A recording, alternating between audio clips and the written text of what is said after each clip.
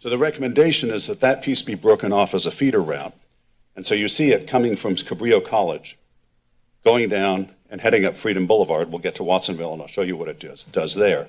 But the idea is that allows more of your service to all go into Watsonville from the Highway 1 side, which means better service to both downtown Watsonville and to Watsonville Hospital, both of which are much bigger transit destinations than anything on the rural part of Freedom Boulevard.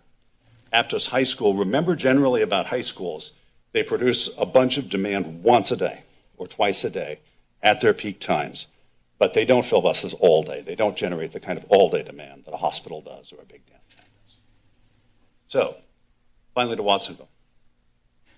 I have unscrambled a lot of incredibly complicated transit networks in my day, and Watsonville is really still kind of amazing to me, how complicated the existing network is.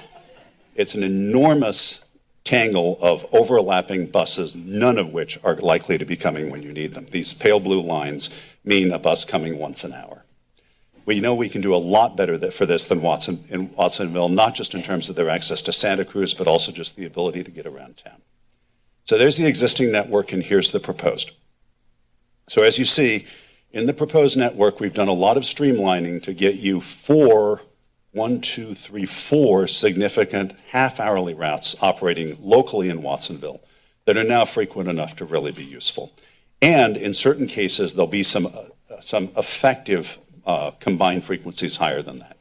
So again, by breaking off the 73 into a local route, the rural part of Freedom Boulevard, we can now have 4 buses an hour coming down Highway 1, half of which, Route 1, come off at Airport Way, go through the hospital, go over to Freedom Center, and come down Freedom and Lincoln into downtown.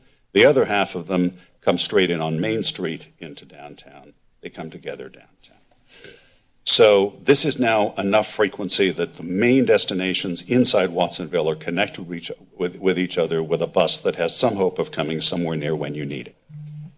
Also, we have a new half-hourly route that goes out Main Street, turns, and goes up Green Valley across the center of the city to Freedom Plaza, and then it's continuing on north out Green Valley and has 2 hourly branches.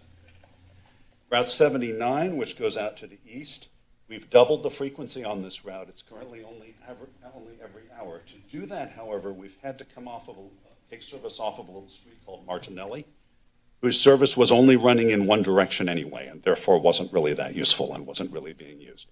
So there's some people on Martinelli who will have to walk further to service, but they were already walking to service in one direction anyway because the service was only running in one direction. So those are some of the adjustments. Route 78 also is a new service that covers Beach and Ohlone on the west side and the county social services that are on that cul-de-sac off of Harkins Slough near the freeway, and that then flow on through to do some other bits of coverage up to Freedom Plaza. So quite a different structure in Watsonville. One other thing, 91 is there just a couple trips on the peak. We want there to be a lot more of it, but we're going to start with just a couple trips on the peak to start, is what we can afford now. 91 is proposed to be different than the old 91 some people remember. In the old 91, some people remember it was Watsonville, Cabrillo College, Santa Cruz. But now, with the new 1 and 2, Watsonville has a nice express to Cabrillo College anyway. The 1 and 2 already do that. So we're going to suggest that the new 91 not stop at Cabrillo College, that it be a nonstop from Watsonville to Santa Cruz. We think that'll be more effective. We think that'll deliver travel times to be more useful to a lot of people. So the other improvements in Phase 1, routes 1, 2, and 3 would each operate every 30 minutes later in the evening than now, until 9 p.m., and there'd be some service on them every 60 minutes all the way till midnight. So until 9 p.m. in both directions, if you think about how these services add up, there's a bus every 15 minutes between Santa Cruz and Watsonville. There's a bus every 10 to 20 minutes at Cabrillo College to both Santa Cruz and Watsonville. And there's a bus every 30 minutes or better on all parts of Soquel Drive. So if the board approves the Phase 1 proposal today, and the project team will immediately proceed to preparing the major service change to be implemented in December. A bunch of tasks that have to be done right away, writing or publishing new route maps and schedules, preparing for the re-signing of bus stops in late December, writer and public information efforts throughout this period. At this point, I would like to stop and answer any of your questions about phase one, anything that you feel you need to know in order to make a decision. And then I think the next step would be to go into the public hearing. Thank you, Mr. Walker. I'll bring it to our directors. Questions? Okay, Vice Chair. I just want to make sure I understood. The 25% increase in service, that's in phase one by December? That's what we're looking at, yeah, Fantastic. being able to do that. Thank you. Director Rotkin. Could you comment on the extent to which making these changes in December helps pave the way for phases 2 and 3 versus if we imagine the other way around? In other words, where do we want to be in the end and get ourselves in front of the voters and do all this stuff? Is there a waste in this step or not, or how do you sort of view that question? I'm going to defer to your CEO, I think, on that, whose job it is to actually deliver this. I would say that the strategy that has been articulated to us and that we certainly don't disagree with is to recognize that the hunger for better transit service is so intense that the sooner you do something about it, the more positive feedback you're going to get to go into later phases. But I don't know if your CEO wants to make additional comments about that. Yeah, I would just mention that this phase one really is a building block for phase two, which you'll see if you like phase one. And I do like phase one. Yeah, I mean, this is pretty cool stuff, pretty neat stuff. I mean, this is good service for people who are hungry for it. But phase two, we were anticipating, we can talk more about it after we exit phase one and start talking about phase two. But phase two was really something that staff wanted to get off the ground in the first half of 2024. So this phase one happens in December and then very quickly gets replaced by phase two. It's a brief phase one, a building block, and then phase two comes in. Director Downing and then Director Hagler. What type of tracking are you going to be doing of the phase one implementation so that we can review it to make potential changes during the next phases? I keep thinking about the 91X and how that isn't going to stop at Cabrillo anymore, and you mentioned that that's taken care of. But I just wondered what measures are going to be put in place, because we're making some changes now, and we're going to make more. So maybe you could tell us a little bit more about tracking that and how you'll incorporate that into the next phases. You have interesting new information from it. Yeah, thank you for the question. So we currently have automatic passenger counters installed fleet-wide, which is the first time in Metro history, which allows us to track ridership every stop throughout the system. We've never been able to do that. And we also think it'll be NTD certified, so it means we can certify the data to the FTA by the end of the year.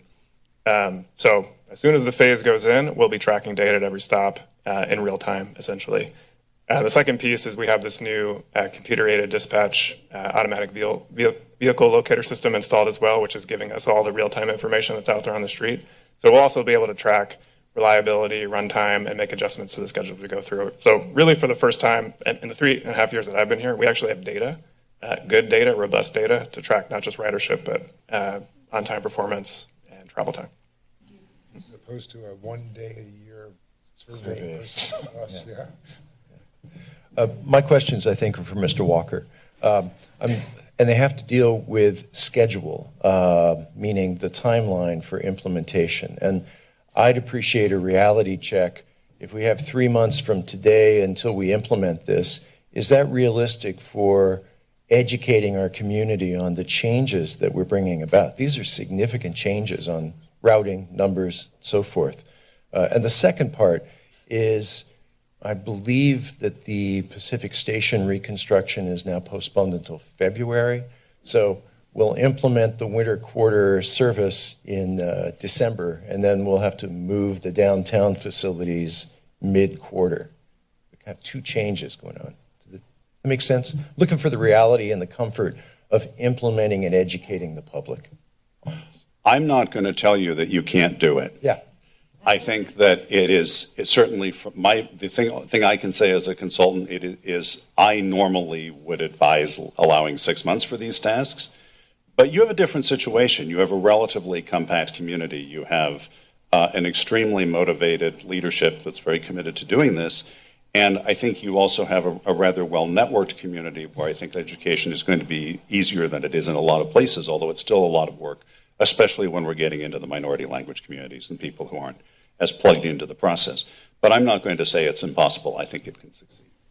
Thank you.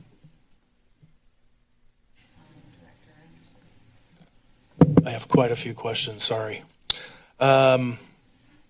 So just so I'm clear, phase one, we'll start with phase one. It looks like the 15 would cease to exist. Can you verify whether or not that's just a numbering convention and if the capacity will still remain? So let's count capacity going up the hill here. So what you have right now on going between downtown and the university is 3 half-hourly routes plus 2 hourly routes. So that's 2, 4, 6, 8 buses an hour. What you have here is 2 15-minute routes, a 30-minute route, and a 60-minute route. So that's 8, 9, 10, 11. That's 8, 9, 10, 11 buses an hour. So the total quantity of service going up the hill is going up from 8 buses an hour to 11 buses an hour, which is why you won't miss the 15. Notice, for example, that the